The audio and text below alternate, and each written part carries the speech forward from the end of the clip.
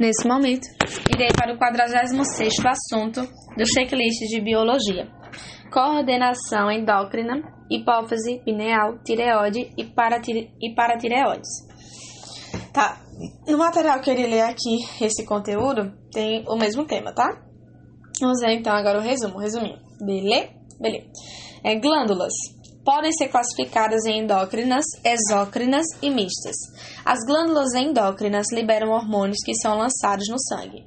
Por exemplo, hipófise, suprarrenal, tireoide. As glândulas exócrinas liberam sua secreção para o exterior por meio de ductos. Aí, como exemplos, temos as glândulas sudoríparas, sebáceas, salivares, mamária.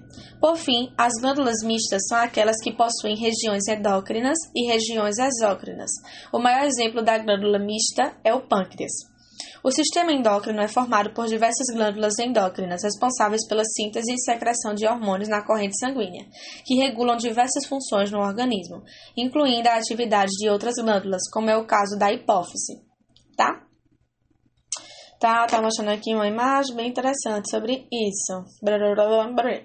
Hipófise, a pituitária. A hipófise é extremamente importante, pois regula diversas outras glândulas.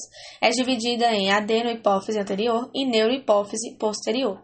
Neurohipófise, que é a posterior, secreta ocitocina e vasopressina, ADH, que formam secreta ocitocina e vasopressina, ADH, que foram produzidos no hipotálamo.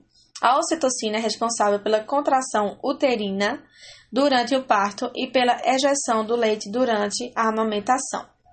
A vasopressina atua nos túbulos coletores renais na reabsorção de água.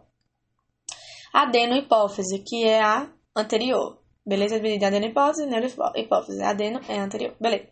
E a neurohipófise é a posterior. A adenohipófise secreta diversos hormônios regulatórios de outras glândulas, como ACTH, adrenal, TSH, que é a tireoide, FSH e LH, são as gônadas.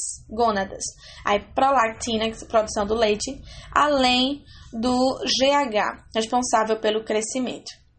Beleza, tá aí mostrando várias coisas aqui bem interessantes. Pineal. A glândula pineal se localiza no interior do terceiro ventrículo, por onde circula o líquido cerebrospinal. É responsável pela secreção de melatonina, com maior liberação desse hormônio na ausência de luz. Assim, a melatonina pode regular o ciclo circadiano e o sono. Tireoide. Localizada na região anterior do pescoço, possui formato de borboleta. É estimulada pelo TSH hipofisário a secretar os hormônios T3 e T4 que possuem iodo na sua composição. Assim, na deficiência de iodo, há o aumento da glândula na tentativa de aumentar sua eficácia. A isso se denomina bócio, cuja incidência reduziu drasticamente após a adição de iodo ao sal de cozinha. A função dos hormônios tireoidianos é regular o crescimento, desenvolvimento e metabolismo corporal, por meio da regulação da expressão gênica. Aí, quando a baixa dos hormônios tireoidianos, pouco T3 e T4, há o hipotireoidismo, caracterizado pelo baixo metabolismo, fadiga e intolerância ao frio.